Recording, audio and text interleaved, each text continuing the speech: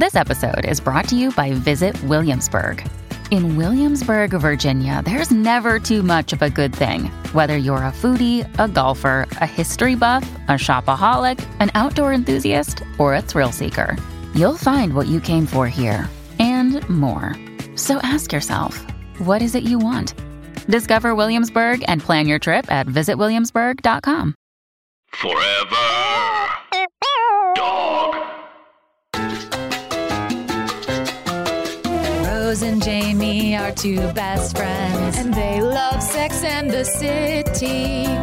And they couldn't help but wonder, do you love it too? Carrie, Miranda, Samantha, Charlotte, Cosmos, Emotions, Dudes. so many dudes. Every single dude. All the dudes. And we couldn't help but wonder. With Jamie Lee. And Rose Cerno.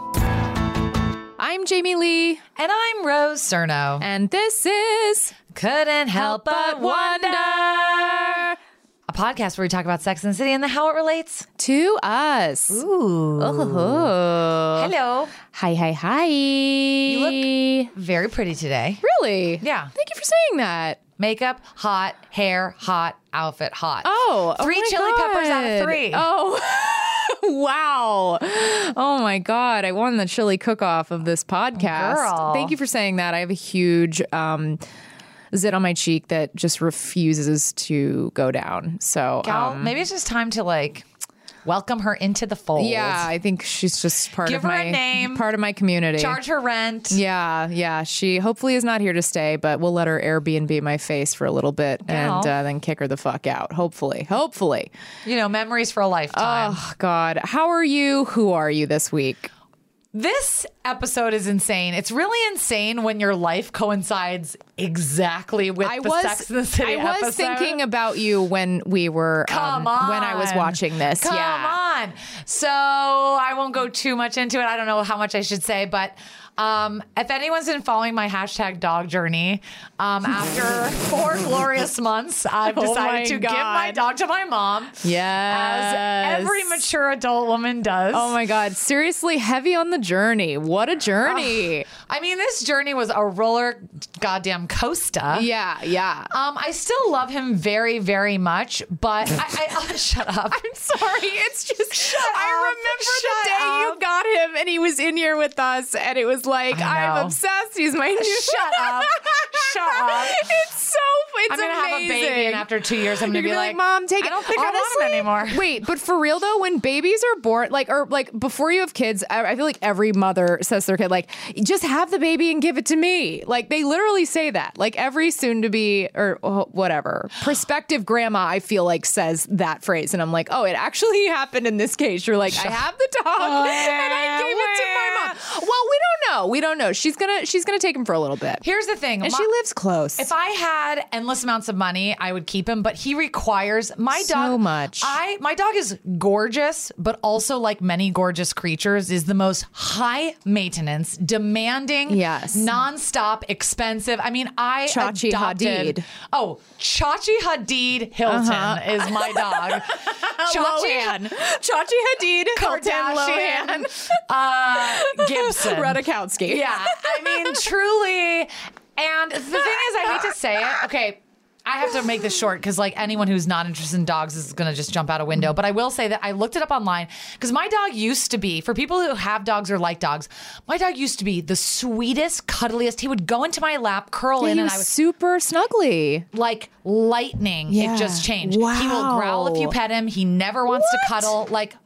I don't really miss him as much because he's not the same dog. He What changed. happened? I looked online and apparently Was at it 4 the to 5 earthquake? months. Did the earthquake change his personality? It just shook the sweetness Weird out of science. He somebody died and went into him. Oh my God. And the real Chachi somewhere else and another Wow. dog. No, they say that first of all, you had surgery. They said sometimes after surgery, your dog's so angry at you it never recovers. What the actual fuck? I I have know. never heard that, and I hate that. So do I. And the second thing is they say that because dogs live so short, 4 or 5 months is the teenage period. So they're like, fuck you, get away from me. Rawr, I'm angry. I'm pissed. I'm goth. I'm listening to garbage, you know? Yeah. So he might just be going through his goth phase. But either way, my mom's taking him until he's perfect again, and then I'm stealing him again. Oh, great. Okay, we've got a plan in place. Yeah. You're armed with At the end a of strategy the day, here. What I would like we do that. without moms? Literally. Moms, shout out to moms. Big MOMS. ups to moms. You ruin us, but you save us. Thank you for all that you do. The ups, the downs, the curveballs. We love you.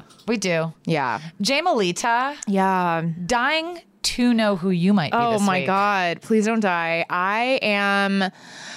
Oh man, it's a boring answer, but I think I am just straight up Miranda. I feel like a complete workaholic. I've started waking up. I'm going to maybe potentially wake up tomorrow at 5:30 a.m. to go to the gym. Today I woke up at 6 a.m. to go to the That's gym. amazing. It's badass. I'm like kind of in this zone where I'm like, I need more hours in the day. At least that's how I'm feeling right now. And so I'm like, oh, I think I want to still go to bed early because I'm so tired at the end of the day. So I think the hours have to come off or be added on to You need the to get your beginning sleep. of the day. Yeah. Jamie, are you going to be one of these people that like Wakes up at 3 a.m. and somebody goes to bed at 7 opens p.m.? the office door and you're like on a trapeze sleeping mean, upside down? Just like a vampire with my arms crossed across my chest. Yeah, and I go, Jamie, you go, what? Huh? Yeah. What? Yeah. What? And you're like, Jamie, are you sleeping here? And I look and there's like a big chunk, Right. like gallon of Soylent. I wake up and I go, oh, email, send the email. Well, what? Oh, hey, Rose. You're like in the meeting flossing and we're like, Jamie? I have like a treadmill desk that like doubles as a standing desk, that triples as a bed, that quadruples as a bicycle. You open your drawer and like Dennis is in there. I'm like, I'm very organized in my life. Gal, Everyone she goes works in a box. hard. Yeah, so I who knows how long it'll stick, but I am thinking maybe waking up earlier is something I want to dabble in and experiment with. So we will see. So if I want to hang out with you, it's really like the 3 a.m., 4 a.m. range. Yeah, honestly, like if we could just do like a little, if we could just do coffee just from 3 to 3:30 a.m., I think that would really work well with my schedule. Jamie, for you, I would. Okay, thank you. Oh, and also just a quick side note. Please. This felt a little Samantha, but Samantha, she's a publicist, so I feel like she's always dealing with like cool people. And today, Honey Boo Boo was in my office, not my personal office, but in our offices, and I got a picture with her. Is she nice? Okay. Enough said. A high-pitched squeak. In Splash, Jamie was speaking mermaid, and that means not nice. Yeah, not nice. Okay. Well, you can't have it all. I mean, it was more her posse that was not the warmest. I mean, a posse is wild. She was kind of not, I would say, like, it's odd. It was an interaction without an interaction. There was a real absence of connection. I was like, can I get a picture? And then she kind of just like got near me and like I put my arm around her for the photo, but there was no There was no, like, hi. There was no, yeah. But by the way, I'm the asshole who wants the photo. I'm not being like she should have stepped up her socializing game. That's not what. But it was a little like her posse was just. I think honestly, it's my fault. I think I just caught them off guard and by Gal, it asking was for a not your picture. fault. Well, I mean, we were in like a professional setting. They're probably not expecting someone to be Gal, like, if you're- "Hey, I'm a big fan." Like they probably weren't anticipating me coming up and like needing a photo. Listen, if it was anybody else, I would say maybe don't. But her name is Honey Boo Boo, and she got famous on a reality series. She doesn't not want attention. I would think that that's true. And also, it's like not, oh my God. So, I mean, I don't even, whatever, I'll say Do you it. think her friends call her HBB, HB squared? I think they call her Alana. I know her first name's Alana, and I know that because I took a photo and I tagged her in it. And I was like, Alana, okay. I don't mind if I do. But then it was really funny because they're shooting a reality show. It's not the original show. They're doing, I guess, like they have many spinoffs from the show. And their little offices. The reason I say little offices is because they were not like in an actual office. They were in this sort of like congregation of tables outside of our office.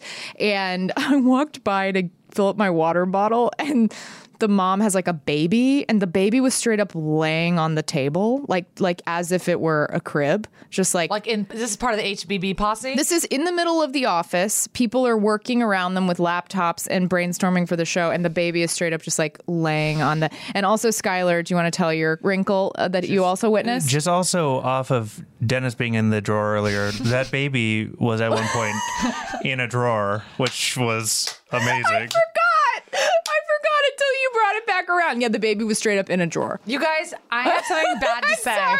I don't even feel like this is like a shit talking exclusive. I just feel like This is exclusive. Is it? Is this exclusive hot content? goss, for sure. Is it? It was also really fun. It was also fun that they're just like, they're always like that. That's what's going on at the Boo Boo household. Palace. Yeah. Oh my God. You guys- The Boo Boo estate? Okay. Anyways, we Boo Boo need to get into this app. Okay, yeah. Okay, I'm sorry. I derailed us. Get us in. But also, just really quick, to fully bring us back, for anybody who is a new listener, hello, welcome. We already love you. Thank you for Hi. supporting the pod You're good thus looking. far. You're really hot. Oh my God. I love that lip color. Or, beard or whatever Or you're both. in. Or both. Lip color and beard. Absolutely. So anyways, this is a podcast where we delve deep into Sex and the City episodes. We are going in order. And if you're interested in listening with us from the beginning of the series, feel free to go back to episode 1 of our podcast where we cover the pilot. And if you want to just delve into wherever we are right now with us, feel free to do that. Today, we are going to be covering season 2, episode 2. It's called The Awful Truth. So, this episode kicks off with Carrie hanging with her old pal Susan Sharon, who has a strong Jersey accent and a weak sense of self. After a fun dinner, Susan Sharon invites Carrie to her apartment to give her an early birthday present. Everything is fun and fab until, I can't believe I keep having to say Susan Sharon's belligerent husband busts into the living room to yell at them for making noise after 9 p.m. What a dick. Later that night, Susan Sharon calls Carrie to apologize for her husband's embarrassing behavior and asks if Carrie thinks she should leave him. She doesn't want to tell her friend what to do, but after some nudging, Carrie's like, duh, bitch, that guy sucks. Wow, wow, wow. The next day, Carrie meets the gals for lunch and admits that she might have crossed a line by telling a friend to leave her stanky hub trash. Everyone has a different opinion about how Carrie should handle it, obviously, but the conversation quickly shifts to Miranda, who has her own relationship problems. Her new man slice wants her to dirty talk, but she's embarrassed and doesn't know what to say. Miranda. That night, Charlotte decides she's sick of settling for the subpar men of New York City, so she finds the perfect male specimen, a little puppy named Henry. Meanwhile, Samantha continues to lie to her boyfriend James about why she doesn't want to have sex with him. Hint, it's his teeny weeny peeny. James convinces her to go to therapy so she can face her problems with intimacy, aka his disappointing crotch. That would be a horrible nickname. Across town, Susan Sharon and Carrie hang out with Charlotte to meet the puppy, and Susan Sharon admits that she's having second thoughts about leaving her husband. Awkward considering he comes off as pretty verbally abusive, but I guess absence makes the low self-esteem grow stronger? The next morning is Carrie's birthday, and she wakes up to a dozen red roses from, you guessed it, Big. Obviously, this calls for an emergency meeting to overanalyze with the gals. Best wishes on your birthday. It's from Big. What kind of flowers? Roses, red, big, expensive. What do you think it means? It means rip up the card. And watch out for the thorns. No. This is the grand gesture. The grand gesture? Yeah, if you break up with someone and they just disappear from your life altogether, well, then it wasn't meant to be. But if they make a powerful declaration of their love, then you really have to reconsider. You think a dozen roses and a card that says best wishes qualifies as the grand gesture? Well, men, they can never say I was wrong. They just send flowers. Yeah, well, sometimes a rose is just a rose. Now, jewelry. That's another story. Henry, no, not the purse. I really don't need this on my birthday. I mean, really, what does this mean? The ball's in my court or something? I don't want to play games. This is not the grand gesture. This is the vague gesture, which is truly worse than no gesture at all. Under the guise of being thoughtful, he's actually being very selfish. I agree. He's muddied the waters. Oh, you're all just cuckoo. The man sends her flowers on her birthday and you're all condemning him. Cuckoo! I love that Samantha, I don't know why I would think Samantha might kind of be like, hey, Carrie, yeah, it's kind of hot. I love that Samantha's like, this is selfish. Because I feel that way. Also, best wishes. Ugh, it's so cold. It's also just such a... It's such a nothing, whatever. Even unfortunately, I believe I've signed an email, best wishes, whatever. Not to an ex that you're obsessed with. No, absolutely not. Totally professional. But even using it professionally, I'm like, what am I saying? It's just so, what am I trying to like? It's so it's cold, but it's also just there's no content to it. It's like, what does that mean? You're wishing. What are you wishing for? Like in best wishes, I wish you. What is that? You know what people should sign It's instead just of best gross. wishes is, I grant you 3 wishes. Yeah, exactly. Jamie. Right. And then rub your computer screen, and a genie will pop out. Yeah, what do you it's think so about dumb. this whole grand gesture theory? Well, because I sort of am tracking a pattern with Big, and I do think, as we've discussed many times on the pod, he is sort of the ultimate gaslighter, even if he doesn't necessarily mean to, even if there's sort of a dose of cluelessness to his behavior, it still does ultimately come down to gaslighting. And so when I saw this, I was just like, oh, we're just back to more confusion, more head games. And I think Carrie is completely in the right to be like, what the fuck do I do with this? Like, what do I do with it? Yeah, exactly. I What do agree. you think? Yeah. I totally agree. And you wrote it down, and I think it was a perfect line. This isn't a grand gesture. This is a vague gesture. Such a good writing. Great. And it's also just exactly what you said. It's kind of like always how big is. It's like you're almost giving me something, but the fact that you do a dozen roses and a generic card means it's just always too little too late. Even that, the roses, which, red roses, that's like the Romantic. Valentine's Day go-to flower.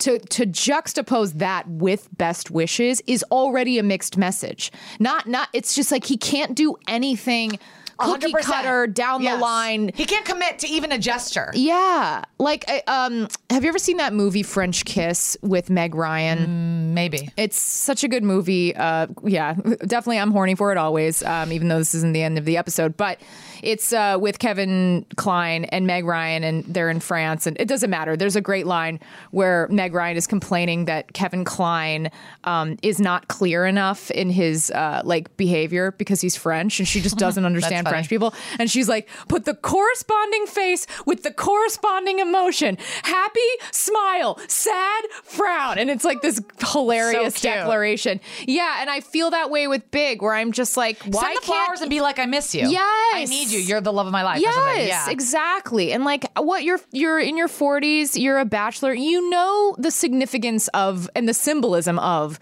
the red rose. Like, come on, wake up. I agree. And let me know what you think, because this is kind of skipping to the next scene. No, please go. But what did you think about the fact that he literally said to her when she says, thank you for giving me the flowers, oh, my secretary Oh, no, reminded me of- I was going to bring it up also. Yeah, so she says, oh, thank you for the flowers. And then he's just like, oh, yeah, my secretary sent them. And she was like, oh.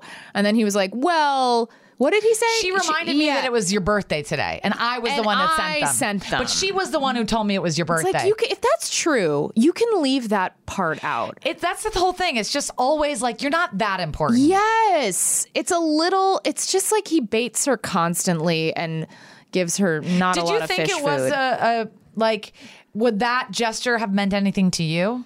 Yeah. I mean, if I were in this situation and I'm like in love still. with someone who also doesn't, and to use your term, which we have also brought up on the pod, but like breadcrumbs, when he really doesn't give you a lot. So like he, just gives you a taste of closeness. You're like, oh, give it. I want it. Like you have that, like, whatever. You're in the desert and you don't have water, and it's like a raindrop, and you're like, like your mouth is open trying to drink the sky. Yeah. I feel like that is the metaphor for Big in general, is just like he gives you so little, so you cling to it and question it, because Carrie is like literally like emotionally thirsty. That's She's a really like good point. not being Wow. hydrated. That is the true definition of thirsty. Is like, oh, like literally like you're not getting enough. Yeah, you're not getting enough. It's kind of interesting. You're not quenched. It actually works for even thirst traps, because it's like, if you are kind of lonely and desperate and taking a really hot picture, you're kind of like not getting enough nutrients or something. Yeah. You need to be fed by the sky. We are doing a TED Talk about the real meaning of thirst. Yeah. So I think that Carrie is classically thirsty in a non-2019 Instagram kind of way. She's just like not being nourished. And I think that it makes these types of things feel more significant and question their significance, which maybe if she was, dating someone new or whatever, even just busier or whatever, Right. like more distracted, she might not necessarily Be so attached react to it. the same way. Yeah. Also, it's her birthday, and my birthday's in a couple weeks, and you get he a little. remembered her birthday also. He didn't Well, remember the it. assistant did, but But I do think you get a little more sensitive and a little more. I think it's interesting too about the episode how they don't tell us how old she's going to be. Like no one talks about it, no one brings it up, and like usually if it's your birthday, there's like some discussion of how old you are. But I think she feels a little insecure about her birthday, so. I think it's kind of like this guy coming back. It's kind of a lot. But I am curious, like, what you think about the concept of a grand gesture. Like, has anyone... do you think it can save things? Has anyone done a grand gesture to you? Like, has anyone fucked up and then really, like, hit it out of the park? I would say the biggest like grand gesture, which is so sad, it's not very grand at all, but there was like probably the extent of it for me was like I was dating this guy. He was sort of, I guess, a player when we were together. Definitely like like weird with text messages, like kind of just like was texting me a lot when I first met him, and then it just sort of dwindled. And then I was over at his house one time and I noticed like his phone kept lighting up and it was like really late. And I was like, oh, he has like a lot of me. Like there are other me's. He's got like a whole circle around him. And then 2 years later, I had a boyfriend and whatever. I was at this comedy festival and I was just like checking emails in my room, and he G-chatted me and was like, I really messed up. Like, Oh, that's I nice. really think you were like it. And I think I really screwed up. Wow, And that's he really was like, my nice. sister always like makes fun of me and says that That you're the one that got away? Yeah, essentially. Yeah. And I was like, also though, how many people has he said this to? We don't know. It was like a mass email. It's like, dear Emily. it's like shit, I forwarded forgot to to change the name. He forwarded it to you. That's so funny. Actually, that's really hilarious. That is so funny. I had an experience like that when I went on this like retreat, and I thought I really connected with this guy. And then I talked to another girl on the retreat, and like I found out that he like said exactly the same thing. And it's fine, whatever. Oh, I hate that. But when I was asking you about grand gesture, I was thinking, oh, Rose, make sure you have something to say just in case. Like she asked if you have a grand gesture, and I was thinking the most recent thing was this guy that I used to have sex with last summer recently was just like texting me like you up, and I'm like, I think my it's a pretty small gesture. I guess it's the smallest one you can. I think, yeah, it's like this episode aired in like what, 2000 or something. I'm like, I think that I'm so jaded. My grand gesture is like, I guess he reached out a year and a half later to see if I wanted to fuck. Is that a grand gesture? Right. You're like, when we're in bed, he clips his toenails less than he used to. Like, is that a grand gesture? I don't know. Somebody I dated is single and bored and reached out to have meaningless, cold sex in the night. Is that a grand gesture, or is that just like fucked up? My boyfriend didn't dump me. Is that a grand gesture? Yeah. Oh my God. Yeah, fuck grand gestures. I don't think I've had, you know what, honestly, the best grand gesture I've ever had is still in elementary school, where this very overweight boy who had a crush on me on Valentine's Day gave me a box of chocolates and an Aerosmith single of Crazy. So, Adam, what was his name? Yeah. I do love that song though. Maybe It's a my great favorite Aerosmith song, honestly. I ate the box and I listened to the song, so truly it was probably the best grand gesture I've ever had. Oh my God. As you said that, I was like, holy shit. If we're talking about grand gestures, my last grand gesture was probably in 5th grade when this guy, Nicholas, not Nicholas, he was very specific about wanting the full name. Not a great sign. But I remember, left a voicemail while I was at dinner with my whole family, and my aunt at dinner announced that she was getting married. And so it was like a really big, like emotional dinner. Aww. And then I came home and there was a voicemail from him. He had never called me. And he was like, I have feelings for you and all this stuff. And then that week he brought me a box of chocolate for Valentine's Day and like wrote out a little card. And he had really like creepy, honestly, like meticulous handwriting. And he always wrote with a like serial killer, like cut up with different magazines. No, he wrote always with a mechanical pencil, and he would hold it like not like the typical way you hold a pencil, but kind of like almost like you're playing a guitar, like with his fingers all spread out. Yeah. And he was very like meticulous in the way he wrote, and he wrote this like really long letter to me, and I was like, oh my God, your handwriting is so good. That's amazing. Yeah. Well, now that we started the grand gesture train, I think actually we realized that we both could probably talk for an hour and a half about the different grand gestures. Yeah. And the fact that happened when I was 10 years old and I haven't experienced one since is a rude awakening and honestly very depressing. Wow. Most of the gestures I'm thinking of are less of a gesture and more of like a weak wrist. like just like an apathetic little, like vague arm in a sling. Yeah. It is a little broken bird wing. Yeah. Meep. Okay, well, getting back into the app, Rose. Yes. After lunch, Carrie calls Big to thank him for the flowers and accidentally kind of sort of invites him to her birthday dinner. Freudian slip or Freudian on purpose. Either way, it's bad. While Carrie regresses in her relationship with Big, Samantha attempts to make progress in couples therapy with James. I'm just not feeling very sexual these days. I saw you masturbating the other day when I came out of the shower. I love it. Busted. Many women are simply unable to achieve orgasm through intercourse. It's nothing to be ashamed of. I think you have a big problem with intimacy. No, that's not it. Then what is it? It's nothing. Nothing. Sweetheart, Forget there's about nothing it. you can say It's that can hurt me as long as it's nothing. what you're feeling. That seems to be all the time we have for today.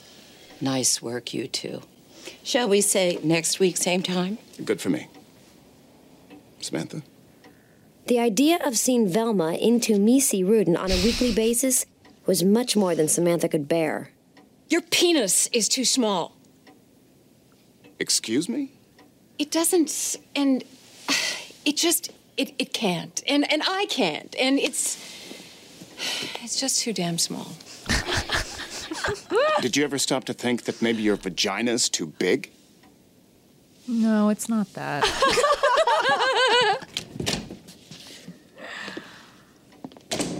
What can I say? I need a big dick. I hear that. Oh my God. Oh my God. The therapist. I hear that. For those of you who haven't seen this episode, she's just like sort of a frizzy old Jewish lady. Frizzy. Oh my God. But she's so fabulous. The casting for this therapist is so perfect. She's so wonderful. I want her to be my therapist. I love her. Yeah, she's hilarious. Kind of like a Jewish Earth Mother. Yes. Wearing lots of chunky jewelry. It's just fabulous. Like Sky Rosenblatt or something. Yes. Yeah. Also, like, you don't have to watch all the episodes along with us, but watch this one. The scenes are so fucking funny. And I just have to say that it's interesting because, like, when we brought in that sex and dating relationship therapist, we were asking if the show is a net positive or net negative. And she said overall positive, but she said there are some things in the show that are not good for sexuality. And she was saying that, like, she's literally had male clients that are like suicidal over how small their penises are. And this is something I wanted to talk to you guys about because it's like, this is a comedy show. Right. And they're mining it for comedy. And obviously, like, I'm even tongue-tied. I think I know where you're going with it, but keep going. Yeah, I just feel like we don't make jokes about, like, we don't use the word retarded anymore and we don't use these words. And it's like, you do think about people's feelings. And I kind of wonder, like, this whole small penis boyfriend has milked so much comedy and has been so funny. It's been like 4 episodes. And it's really hilarious. An arc. It's a solid arc. And this is a really funny scene, but, like, am I soft? Like, I don't know. Like, is this bad for men? Like, I don't know. We're living in a different time than when this show came out. And I think the words body positivity weren't even in our lexicon when this came out. Like, we weren't thinking in those terms. It was kind of like fat, thin, like, this is how you are. This is what you look like. You want to look better. Like, it was just very, like, kind of brutal and cut and dry. Yeah. And I think now, luckily, we've moved into a place where we're at least having this kind of discourse that you and I are having right now of being like, is that okay? But am I a sourpuss? Like, no, I don't even think it's sour. Because it's really funny, but I'm like, I don't think is it's this bad for men? Like, well, the answer is yes. Yeah. I mean, 100%. And she, you know, is a medical professional who said, like, it's bad. Like, this like, is not a healthy message. I mean, like, men are, like, literally, like doing horrible things. Yes. I mean, but then when you think of, like, and I'm not trying to, like, devil's advocate this by any means. I want to be clear. I want to say period, new sentence, new paragraph. I would say that, you know, like, the patriarchy is definitely and has always and continues to objectify women's bodies and talk about their imperfections and feel very comfortable. And obviously this is Judging women. generalized. Yes, I'm totally. not saying that about all men. Agree, I know this. But there's still a lot of work to be done about how women's bodies are spoken about and does it feel like this is evening the playing field kind of?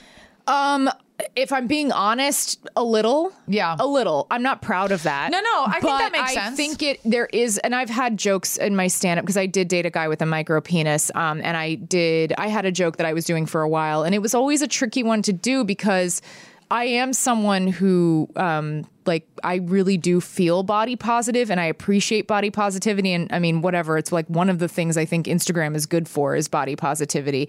So yeah, I'm kind of in this open, accepting place, but then I do feel a little bit of resentment that like nobody ever judges men's bodies the way they judge women's bodies. So there's a part of me that feels satiated by this kind of ribbing, but also I do know that it's irresponsible, especially after speaking to our sex therapist who's dealt with people who are really... I think it got in my head. Yeah, no, me too.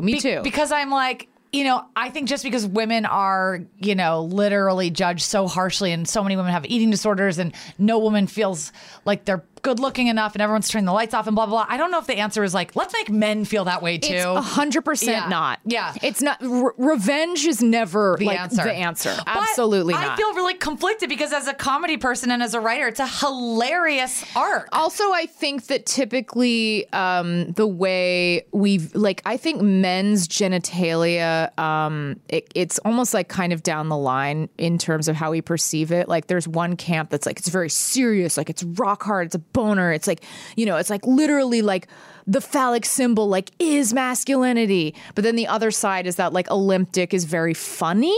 And like in comedy, if you see limp penises, you're like, what is that? Right. So it's like this weird sort of divide. That's interesting. Yeah. So I think maybe that's why there's some comfort back then, not now. I don't think this would be written now, honestly. And I also don't have a strong opinion about it. I don't know. I feel torn because I think it's normal to feel torn. Yeah. That scene was so funny. It's such a great arc and it's such a great problem for Samantha to have. I love it. I wouldn't have rewritten it, but I think because we talked to this woman, it's kind of like, it's kind of like this. I used to use the R word. I used to say, oh, that's so retarded. And I have a very, very close friend whose sister is severely mentally handicapped. Yeah.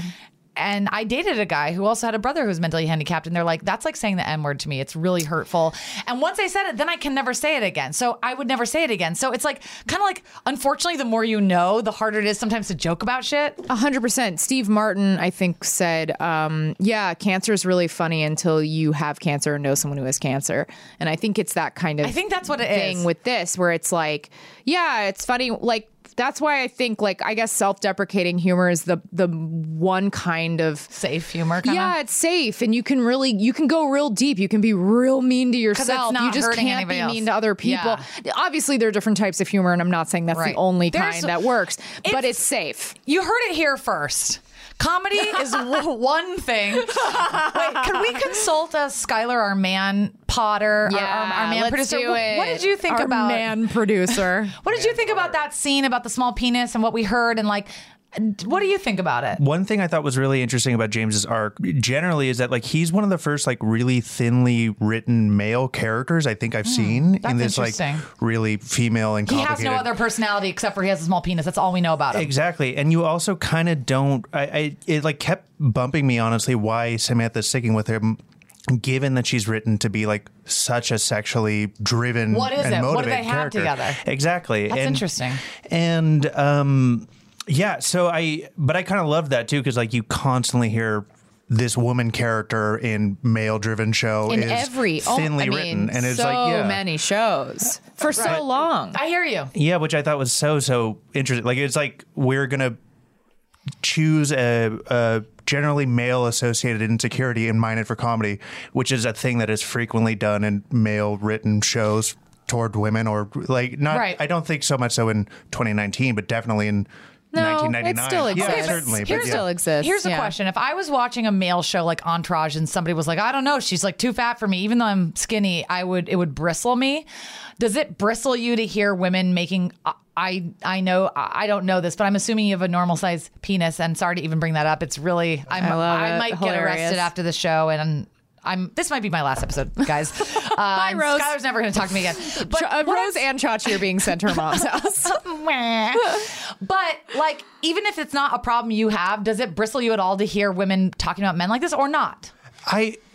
It doesn't really, just because it does feel a little time capsule-y, honestly. Like I'm confident That's that like interesting. that my girlfriend, when she's with her friends, will have conversations about like the people that they're seeing. Like we've been together for so long now that we're not having the same sorts of like new experience conversations with people. Like we went to third base last night for the 7,000th time. Because it felt a little time capsule-y, like it didn't bother me so much so because I also, as Kimberly was saying, like the Kimberly was the therapist we had on. Yeah. The roadblock that a small Go back penis 2 episodes if you want to listen to it. It's a great interview. Anyways, go on. The roadblock that a small penis proves to be in a relationship doesn't seem like it's that substantial a problem in the real world. In the real world, yeah. Real people stay with people like that, and real people with small penises like get married and have good sex lives and it's fine. 100%. Yeah, but I agree. also like I get probably being insecure about that. I also think that drives like a lot of like really ugly Behavior. stuff. Yeah, like Our president. Frank. Yeah, exactly. Like incel stuff. Like some of the most toxic stuff is probably super connected to like being insecure about the It's size like of your penis. It's like getting Napoleon to date, in the pants complex. Yeah, there's the whole like Chads and Stacey's, like this really like ugly MRA stuff that's probably all really connected to that stuff too. Like just like there's a lot of toxicity to it. So, but because of that, and the show's not dealing with that, so it's a weird, naughty subject. It's super, super interesting. I think so too. I'm glad that we talked about it because I think it's hysterical. I think that scene is like LOLs to the sky, but it's after what we talked about. It just adds a little bit of like. It makes it a little more problematic than it would have been. Yeah, and I think that Kimberly, it's an awareness to consider both sides, which should be happening in body positivity for men and women, and hopefully, like there becomes less of a discrepancy between those two camps. Yeah, I think some comedians feel like, oh man, if you can't make fun of anything, then like what is there left? I just think you can still make fun of stuff, and you can. It's just kind of like. I guess this idea of punching down, there's more things that are now included in the down category.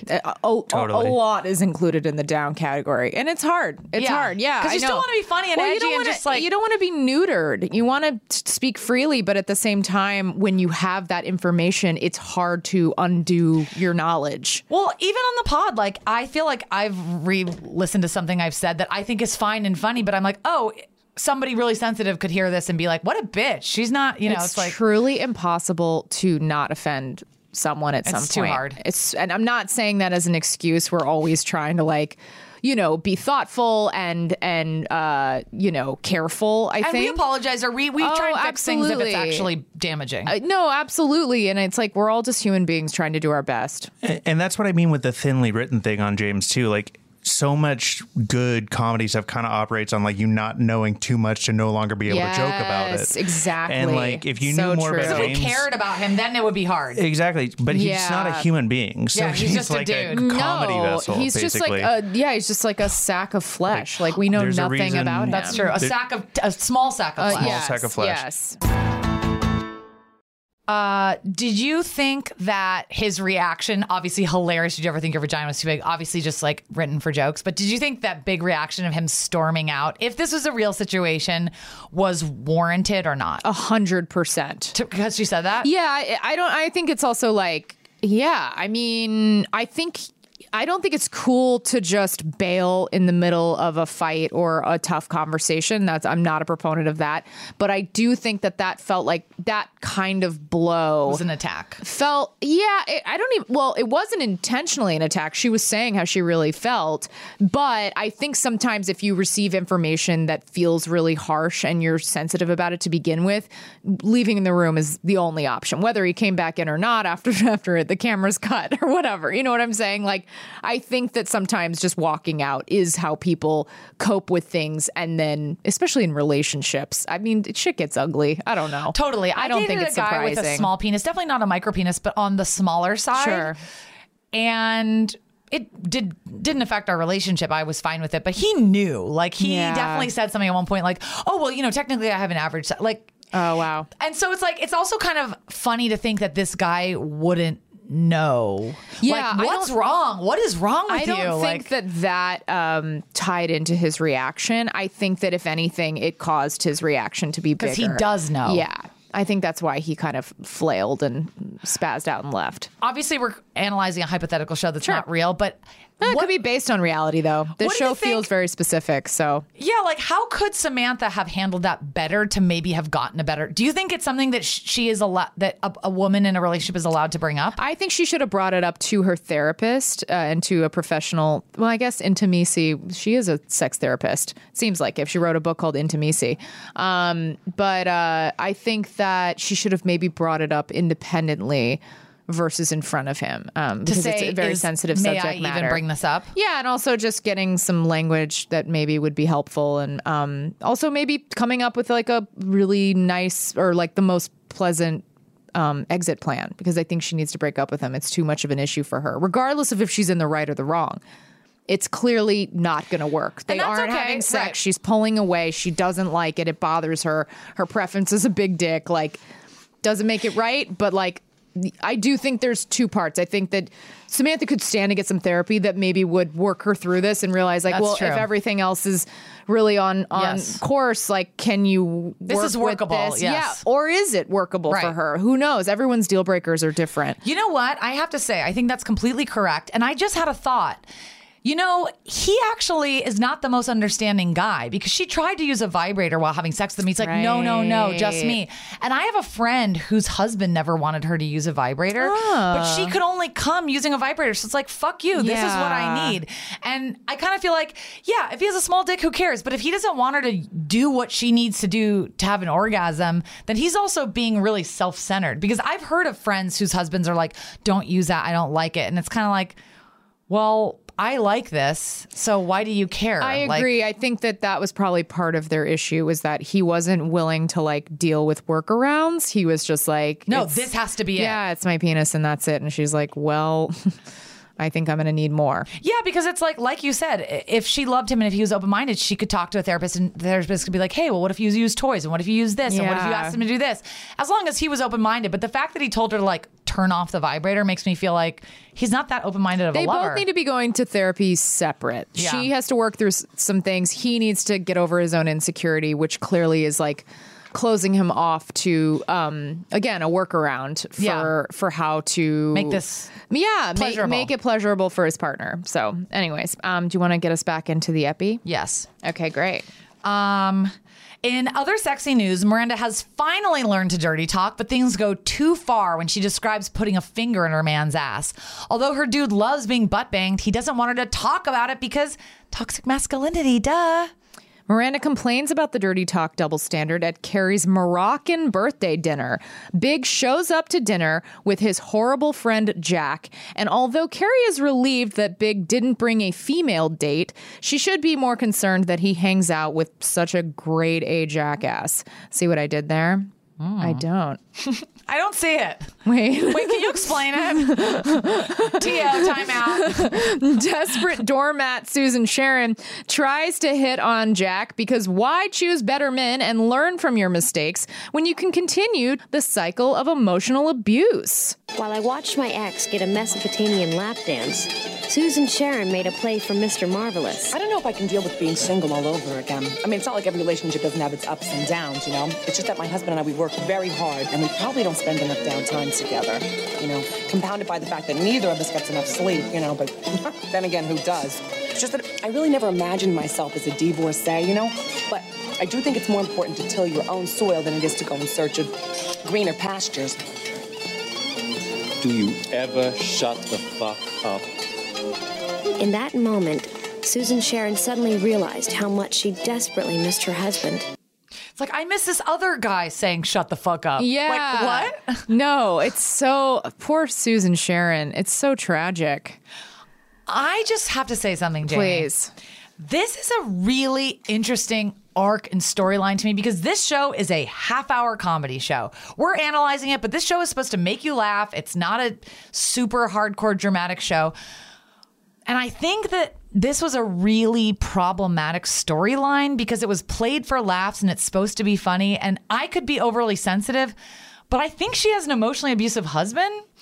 And I don't get the scene. It's like, why does she miss him? I mean, I guess this whole storyline is complicated for me because nobody takes her husband's abuse seriously. Even Carrie's like, I don't know, maybe he was having a bad day. Like, are we living in a world where men just like yell at their wives and tell them to shut the fuck up, you stupid fucking idiot? In front of their friend. And like that's comfortably in front of Carrie. I know, James, and it seems like Carrie's not even rattled. Like she kind of truly doesn't seem to care or be worried at all. Yeah, I've noticed this a couple times throughout the series, actually, where like there's a very sort of classically bad situation, and Carrie always kind of is like, well, I don't know, maybe he was da-da-da. Like, I don't know. I mean, maybe he, like, she always kind of does this devil's advocate, like, oh, I could see it from his point of view. And sometimes you're just like, no, like. Why do you think she does that? Do you think she just doesn't have the time or bandwidth to give a shit about this? I wonder if it's like the writers kind of being like, what does the audience think? We're like leaving it open to interpretation a little bit. Did you think it was open to interpretation, his behavior? Am I being dramatic? No, not at all. No, I thought it was very clearly not okay. Seemed abusive. And also, I've noticed this in my own life. I've known people who I would say are on the abusive spectrum, and people always go, yeah, they're an asshole. And it's like, that happens in this episode. They're like, oh, he's such an asshole. It's like, an asshole is someone who like doesn't like call you back when they say they're going to. Like, that's an asshole. Late to dates and stuff. Yes, that's an asshole move. I think it needs to be like stated clearly on the record abuser. That this is not asshole. Like, Right. he is verbally abusive. He tears her down. And that's in front of a friend who knows what happens behind closed doors. I agree with you completely. And I think the who knows what behind closed doors. I love my mom very much. She doesn't listen to the podcast, but she definitely has an anger problem. I think it's calmed down over the years, but growing up, she would like yell and say really scary things. My dad has a bit of an anger problem too, so I'm very sensitive to people yelling at me. It's kind of like a deal breaker. I can't handle it. I know we all lose our shit sometimes, and like, no, I'm the same way. My mom felt very comfortable yelling when I was growing up, and now I don't if like Dan it. yells, I'm like, I'm Goodbye. leaving. Yeah, I yeah. literally walk out the door. I was like, I cannot be around it. I can't be around yelling. So especially like a man yelling, because men are It's bigger so and stronger. loud. It's scary. so threatening. It's really scary. They don't see it that way either. They don't realize. Like Dan and I have literally gotten in fights where I'm like, Dan, like, your voice is terrifying. You cannot boom loudly at me. And he's like, that's just my voice. And he's right. It's just his voice. But he's a man. It's But all even when bigger Dan's and- not yelling, he's 10 times louder than me. And it's like, that is something that I think in general men should take into consideration, that like they're bigger than us. Yeah, there's just like a physical presence It's that intimidating. is intimidating. Yeah. Yeah, And it adds an extra layer of threat, I would say, to whatever you're saying. Yeah, watching that scene where I just think it's a weird tonal shift, because the show is straight comedy, fun, girls, dildos and laughing and then you're just like, there's like this slice of this domestic abuse. Yeah. It's kind of it's weirdly handled. Well, it's weirdly handled, and it's also interesting that they actually do pull it off, I will say, because I have watched this episode so many times, and it wasn't until this time that I was like, oh my God, Susan Sharon is in like a straight up abusive marriage. Like, I was watching this episode, this series, I've seen this episode so many times in my life. Like, I've rewatched the show so many times, and it took one more time for me to be like, oh my God, like, this is so problematic. This poor woman. And then she gets chewed out by this. I mean, granted, whatever. She's running her mouth and she won't shut up. She's annoying, Fine. but I mean, she's annoying, but annoying does not warrant Shut the the fuck response up. she got. And then she's like, oh, I miss my husband. And then like they end up getting a dog. They end up getting Charlotte's dog, because Charlotte has to give her dog away because he tore up her whole bedroom and shat all over the floor. And then it like solved their marriage, because the final beat is he gets to yell at the dog, which is just sad for the dog. And then they make kind of like, again, like you said, like a sort of like funny comedy beat out of it. Like, oh, he gets to yell at the dog, so he doesn't yell at me. It's like, what the fuck is wrong with you two? This is such toxic codependency. It like really is very off-putting to witness. It is, and that's why I think this episode is actually really problematic. And this episode feels the most of any ones we've watched like a time capsule of the time, because some shows the main character is unlikable, and that's part of it. Don Draper, Walter White. You know, I'm trying to think of a woman who's like that. I'm having a hard time, but Anyway, the point is, there are some shows where you're not supposed to totally like the lead. Sure. But you are supposed to love Carrie. Right. Like Miranda Priestley in what is it? Devil Wears Prada? Devil Wears Prada, thank you. Right. And I guess I'm confused because we're supposed to love Carrie. She's us. And watching this, I'm like, Carrie, you're not a good friend. Because the fact that she even had a hard time telling her, like, oh, did I make a mistake? It's like, I guess I'm taking the show too seriously because I'm like, if I had a friend who was being screamed at, I would be like, hey, I'm doing an intervention and me and all your family are sitting around and we're like worried about this. Yeah. She seems like she couldn't give a shit about it. Yeah, I mean, I thought it was interesting that, so at the beginning of the episode, Susan Sharon's husband yells at Susan Sharon to be quiet because she's in the living room with Carrie, giving her a birthday gift, and he flips out. And then that is used as an example in like the first brunch scene in this episode, where they all say, or I believe it was Miranda who was like, yeah, you can't tell Susan Sharon to leave because then you'll be the person who told her to leave. And I thought it was interesting that they chose this relationship to be sort of like the poster child for what Miranda's talking about, because they could have chosen any relationship. That's a really good point. You know what I mean? Like That's a they really could have good point. chosen like, yeah, it could have been like the one that like Miranda, has like whatever sex talking issues with.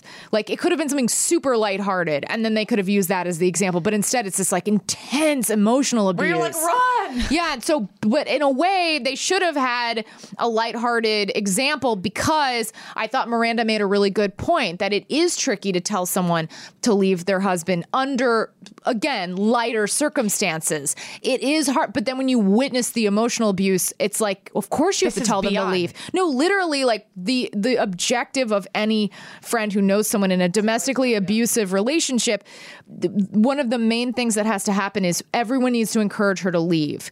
Because on paper, you can't always get a restraining order. You can't always, like, depending on the laws in different cities and states, it's not that easy. So, like, the main thing is, like, the people around you have to tell you to leave. That's, like, the number one thing. And I do speak from the experience of being in a situation where I had to call on behalf of a friend. Yeah. Wow. Well, I think that your point is extremely well taken and perfect, because I agree with you. It's one thing if, like, God, Susan Sharon's husband is so annoying. He tells the stupidest jokes and like she's bored. Should I leave him? I don't know. This is a different situation. Yeah. I mean, he's just the worst. Yeah, I think you nailed it. Also, though, God, and this is so horrible. Okay, so when they did that first scene where like the dude like comes out yelling, I was like, and he was like, I'm on London time. Remember that? And he's like, I have to be up in 3 hours. There was a small piece of me that was like, I hope that's not me at some point where I'm not going to like berate my husband in front of anybody. But I was like, I could see myself getting to a point where I'm like traveling and like exhausted and like I just lose my shit. Well, actually, this is a good point, because maybe I'm being sensitive. Maybe other people are watching this and going, hey, he's really tired. He worked all day. I think that again, the first couple times I saw this, I wasn't seeing it through that lens, but then this time I saw it through that lens. So I think that both are true. Yeah, I think maybe that's why they could put this in the episode and make it into comedy. Everyone brings their own history everywhere they go. That is so true. So I'm sensitive to yelling, so I watched that and I was like, he's abusive. Somebody else might be like, yeah, me and my husband yell at each other all the time. We love each other. It's like, I guess, totally different confrontation styles. Yeah, 100%. Okay, well, after the B-Day dinner, Charlotte comes home to find her house has been destroyed and decides it's time to ditch Henry. Aw. Yep, sad, but true. Sometimes we have to do things that are hard to do, people. I mean, let's not vilify Charlotte for making a responsible, mature financial decision. Charlotte gives a dog to Susan Sharon and her husband. It helps them heal their relationship. As Jamie said, now Richard can be verbally abusive to the dog. Yay. Later that evening, Big walks Carrie home, and surprised to no one, she still has feelings for him. Although she doesn't say that or admit these feelings to him, the episode ends with Carrie longing for her one true gaslighter, douche Bigelow. The end. Woo! And that brings us to the final segment, or second to final segment, where we answer the question of the episode. Was Miranda right? Have we put such a premium on being open and honest with one another that we've misplaced the boundaries of propriety? Are there still certain things in a relationship one should never say? Yes. Yeah, I think so. I don't know what it is, and I don't know where the lines are drawn, but I do feel that some concealing is important. I agree. I think what she means in this particular, correct me if I'm wrong, I think what she's asking in here is, because they do a montage of this, is, are there things you should not tell your friends? Oh, but maybe not. Maybe it's to anybody, actually. I think in the montage, now that you're reminding me, in the montage, it was like things you shouldn't say to your spouse, and they had the most extreme examples. One of them, which I'm going to play a little bit later when we do our I'm Horny Force. Oh, yay! I think that I do think that it's very easy to fall into the trap of saying something mean to someone and then use the phrase, I'm just being honest. I think that you know when you're being honest in a constructive way, and you know when you're being honest in a hurtful way. And you have to check yourself as much as possible if you want your relationship to survive. It's like, you're an ugly sea wench who has bad breath. I'm just being honest. Exactly. It's like you know when you're doing something to hurt someone. Yeah. I agree with you. I think I'm interpreting this question differently, so I have a different kind of answer. I'm interpreting this question as, I'm taking it really specific. I'm taking this question as, if your friend is dating somebody who's problematic, if your friend is doing something that, how much do you tell them? That's what I'm taking this question as. Yeah, you might be right. No, I don't think it's even right or wrong. I think it's kind of whatever you want to answer. Sure. And I think this is a question that, as someone who has a lot of really, really close friendships, this comes up with me a lot, because I think of this way. My sister is like the gold standard of friendship to me, because she's somebody who we treat each other incredibly. We love each other so much. We would, it's just a really, really high standard of how we treat each other. And so I use that. I measure my friendships around that, which might be not fair. But one thing I think about Molly is, if Molly was ever dating somebody that I thought was problematic or scary, if Molly was ever doing something that I was worried about, if Molly was in a situation that I thought was dangerous or bad, I would always say something, because I love Molly. Now, with friends, it could be different. If you have a light friendship with someone and they're dating somebody that you don't think is right for them, to me, if I'm telling you the truth, it means I love you. If I'm not telling you, I'm not that close with you and I don't care that much. But if I'm telling you there is something really fucked up happening right now, it's only because I'm invested. Yeah. I don't tell people that I'm not invested what's really going on. Yeah. But the way I feel is, I would hope that my friends and lovers and people would tell me when I'm fucking up, what I'm doing wrong, if I'm walking into a fire, because if it's hard to hear, I'd rather hear it. I think it's a sign of love when somebody says, like, I have an interrupting problem. I'm sure I interrupted you guys both a bunch of times in this podcast. Everyone in my family does it. Sometimes I catch myself. Sometimes I'll listen to the pod and I'll be like really embarrassed. And I've had people say to me before, like, hey, Rose, like, you interrupt too much. It really bothers me. It hurts my feelings. And I appreciate when people tell me, because you can't see yourself. No, and so if you people really don't can't. tell you, then you're going to live your life not knowing what you're doing wrong. So I think it's an act of love to be honest with someone. Yeah, I think that's a very beautiful sentiment, and I would agree with that. And I think that it takes courage to be open and honest with people. And I think that that is something that builds over time. And I think that in terms of relationships, like what Samantha was dealing with in this episode, I think that people who are close can talk about anything. I do think that's true. And I do think that tact is always the biggest thing. To me, when I hear this question, to me, it's less about honesty and it's more about focusing on tact.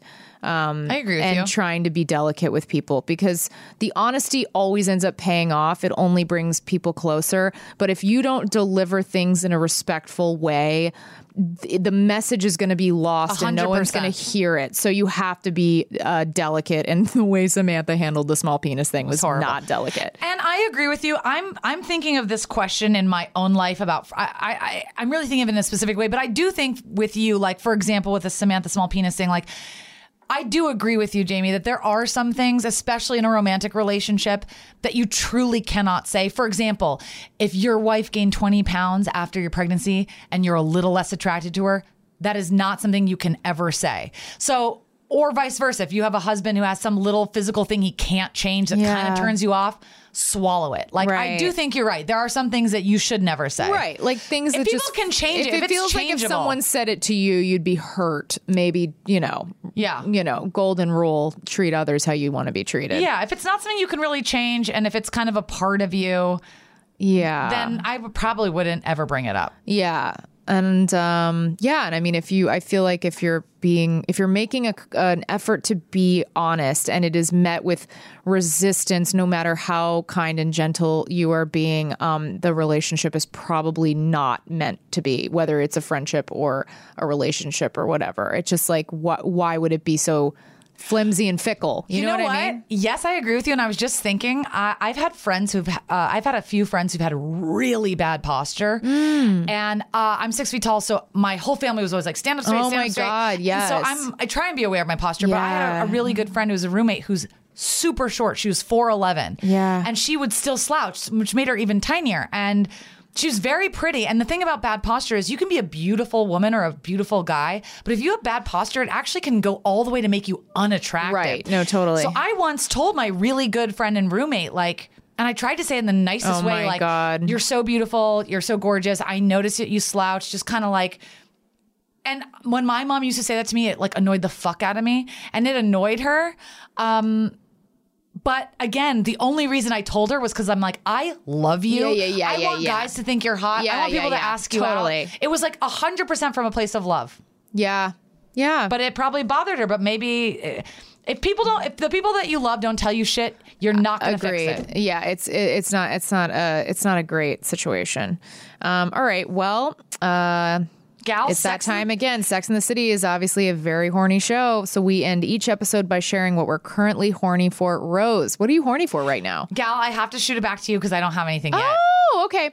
As we mentioned earlier in this episode, there was a montage of people saying things that they shouldn't, or people being too honest with their partners. And there was one actor in particular, I was obsessed with the line they gave him and the read that he did. My wife, she said her breasts done twice. They look fantastic. They feel like shit. I keep that thought to myself. I just thought that was such a, like, what? She's like, yeah, they look fantastic, but they feel like shit. I keep that thought to myself. It's so, it was just so funny to me. It made me laugh out loud. I was like, what a piece of shit, but also that was like a hilarious read. Yes, that's what I'm horny for. Yeah, it was pretty juicy.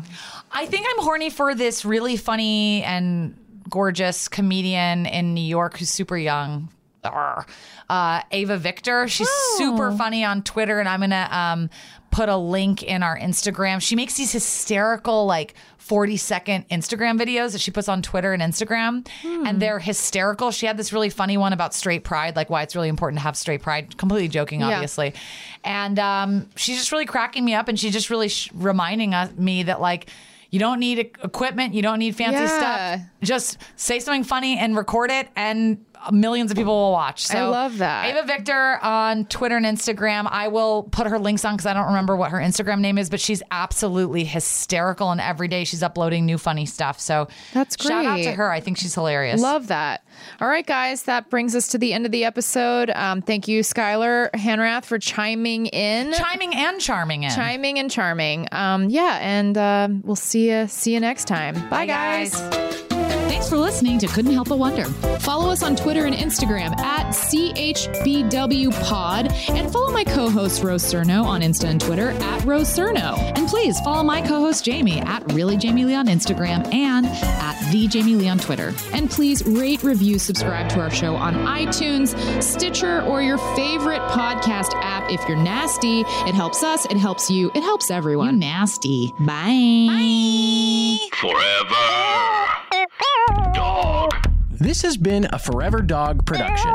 Executive produced by Brett Boehm, Joe Cilio, and Alex Ramsey. Engineered and mastered by Alex Sarche. For more original podcasts, please visit foreverdogpodcasts.com and subscribe to our shows on Apple Podcasts, Spotify, or wherever you get your podcasts. Keep up with the latest Forever Dog news by following us on Twitter and Instagram at Forever Dog Team and liking our page on Facebook.